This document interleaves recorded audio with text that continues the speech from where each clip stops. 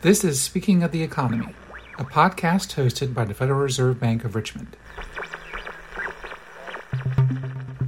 In each episode, we'll hear firsthand from the Richmond Fed's economists and other experts about the issues they're exploring, from access to credit, to workforce development, to regional differences in economic outcomes. The views expressed in this podcast are those of the speaker and do not represent the views of the Federal Reserve Bank of Richmond or the Federal Reserve System. Hi, I'm Jessie Romero, Director of Research Publications at the Richmond Fed. Thanks for listening to Speaking of the Economy. You can find more episodes and subscribe via Apple Podcasts. And if you like what you hear, please leave a review and tell your friends and colleagues about us. A recurring story during the pandemic has been the red-hot housing market. Home prices have gone up nationwide, and it seems like everyone has a story about a neighbor who had multiple offers on their home within minutes of listing it, or a friend who had to endure multiple bidding wars before finding a home. Today, we'll be diving into the housing market with John Otracun, Senior Policy Economist at the Richmond Fed and the author of our Macro Minute blog, which you can read on our website, richmondfed.org. Thanks for being here today, John. Thanks, Jessie. Great to be back. So let's start with a little bit of background. Why does the Fed care about the housing market? That's a great question. This goes back to the Fed's dual mandate, which is maintaining stable prices and also getting to maximum employment in the economy. And the housing market matters on the first point, stable prices, because the cost of housing services plays a big role in the overall price level. It makes up almost 20% of one of the most important price measures that's followed by the Fed, and that's called the Core Personal Consumption Expenditures, or Core PCE price index. And housing services prices make up more than 30% of the Consumer Price Index, or the CPI. That's a price measure that's always in the news, and it plays an important role in cost of living adjustments, and it's in some legal contracts as well. When it comes to the second point, which is maximum employment, the housing market matters because it can play a role in amplifying the business cycle. By that, I mean the ups and downs the economy faces as it switches between periods of growth and recession. For example, we have economic models that incorporate housing, and they found that when overall demand goes up, housing prices can go up, and that allows people who use their homes as collateral to borrow more, allowing them to spend even more, and so that makes the boom even bigger. There's the opposite effect too, and that makes a recession and also recession-related job losses more severe. So for the Fed to target employment, to look at how it goes up and down during recessions, and to get to maximum employment, it's really important that the Fed keeps an eye on the housing market as part of overall economic conditions. So it certainly makes sense then that the Fed would care about the housing market. Does the housing market care about the Fed? By which I mean, do the Fed's actions affect the housing market? Yeah, the Fed uses a couple tools to influence the economy and to achieve those dual mandate goals. By setting the benchmark interest rate for the economy, the federal funds rate, even just talking about what the interest rate will be like in the future, monetary policy is able to affect mortgage rates. Mortgages are basically the price of borrowing money to buy houses. Another tool in the Fed's policy toolbox is quantitative easing, or QE, and that's about buying certain kinds of assets to lift the economy by making spending today more attractive than spending in the future. One of the assets that the Fed buys and sells is called agency mortgage-backed securities. That's a mouthful, but basically it just means mortgages that have been issued by government-sponsored entities or agencies. Because these entities like Fannie Mae and Freddie Mac are major backers of conventional mortgages, these QE policies have an impact on the overall mortgage market, and they can make borrowing more affordable to home buyers.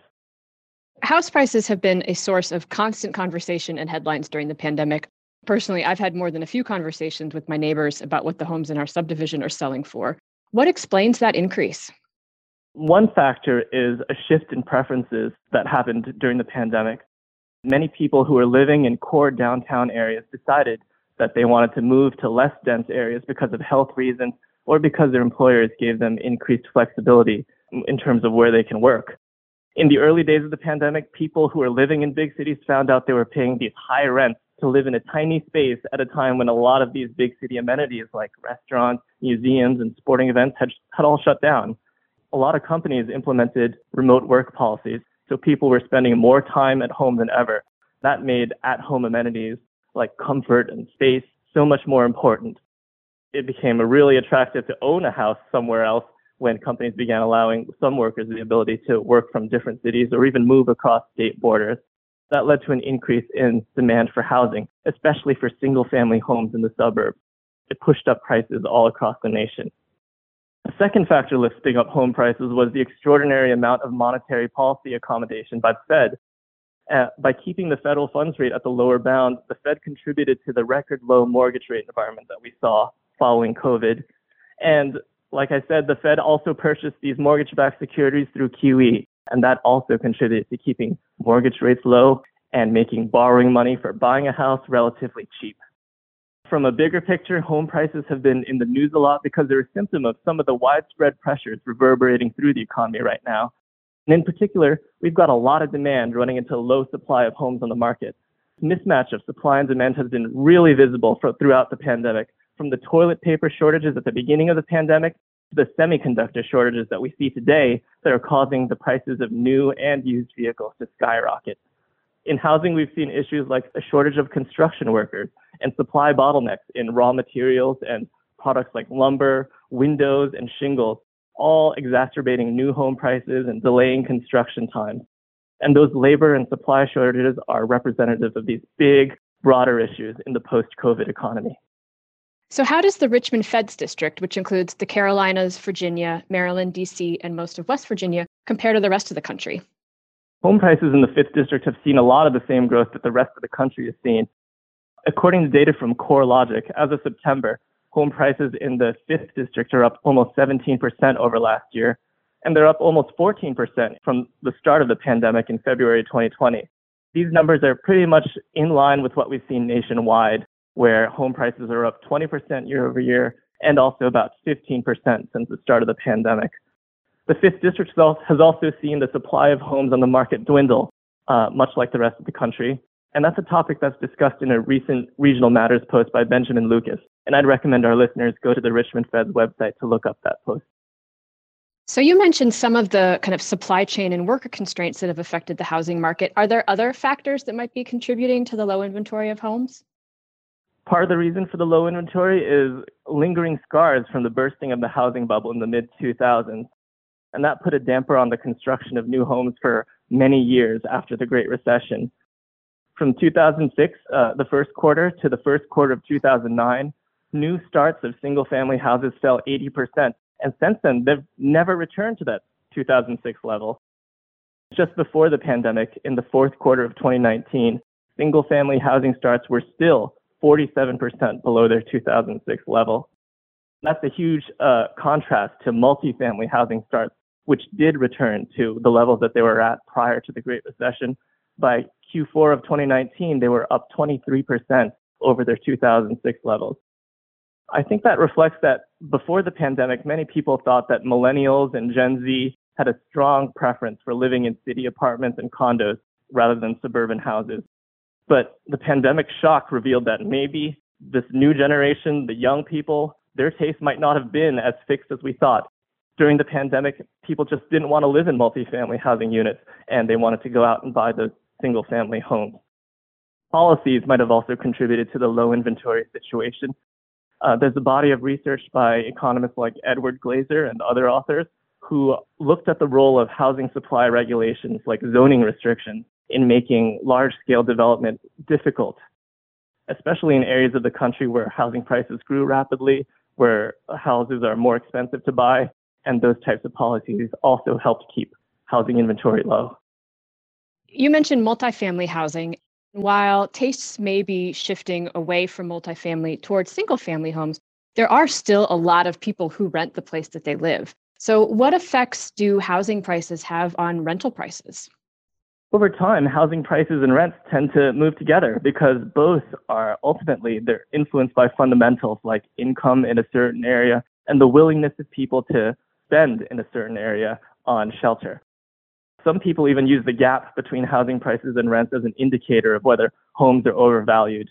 But it can be hard sometimes to know whether a big gap means that housing prices will come back down or rents will have to go up. But what we're sure of is that during the pandemic, we've definitely seen a bit of divergence between the two.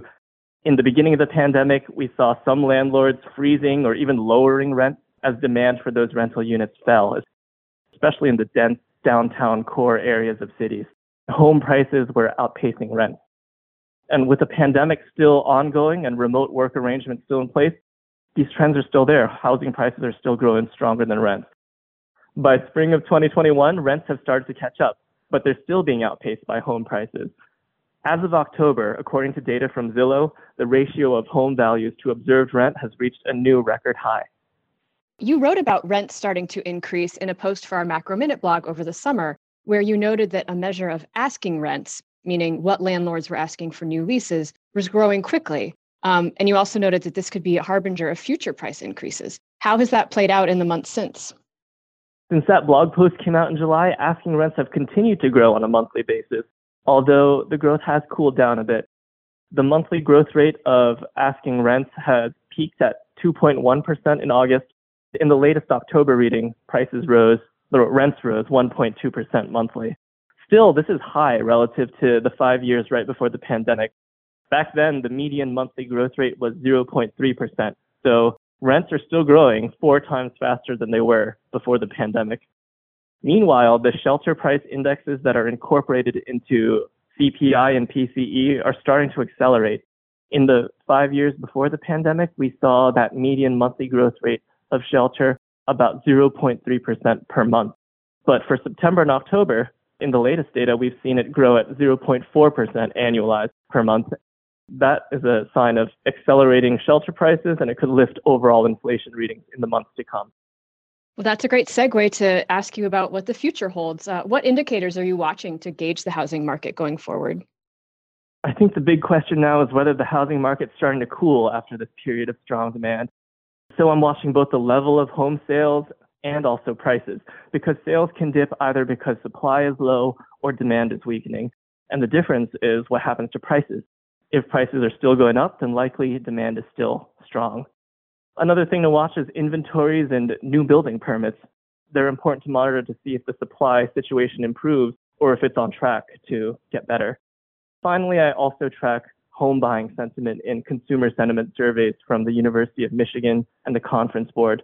They're an indicator of what might happen to future demand, as well as how big the role of high housing prices is in terms of affecting consumer psychology and behavior. So what are all those indicators telling you? Existing home sales rose to a 6.3 million annualized pace in October, which was the strongest pace of home sales in 9 months. New home sales rose to a 6-month high annualized rate of 745,000. Existing home sales are above their pre-pandemic levels, and new home sales are basically at their pre-pandemic levels. So by that yardstick, it looks like demand is really strong, even though both are slowing down a bit and they're down versus recent peaks at the end of 2020. But home sales this year are still on track to be the strongest since 2006. When it comes to prices, housing price growth is slowing, but it's still strong. And that supports the view that demand is pretty robust in the housing market. The S&P CoreLogic Case-Shiller Home Price Index rose 1.2% in September. And that was a bit slower than what we saw in August, but still, it was 3 times higher than the monthly growth rates that we saw in the 5 years before the pandemic. There's another price index that's published by the Federal Housing Finance Agency that rose about 0.9% in September, and that was also higher than what we observed before the pandemic as well. When it comes to the supply front, inventories are still under pressure, but with signs of improvement. The Census Bureau estimates that the total stock of vacant housing fell 2.9% versus the second quarter of this year, and it's down 5.8% versus pre-pandemic levels.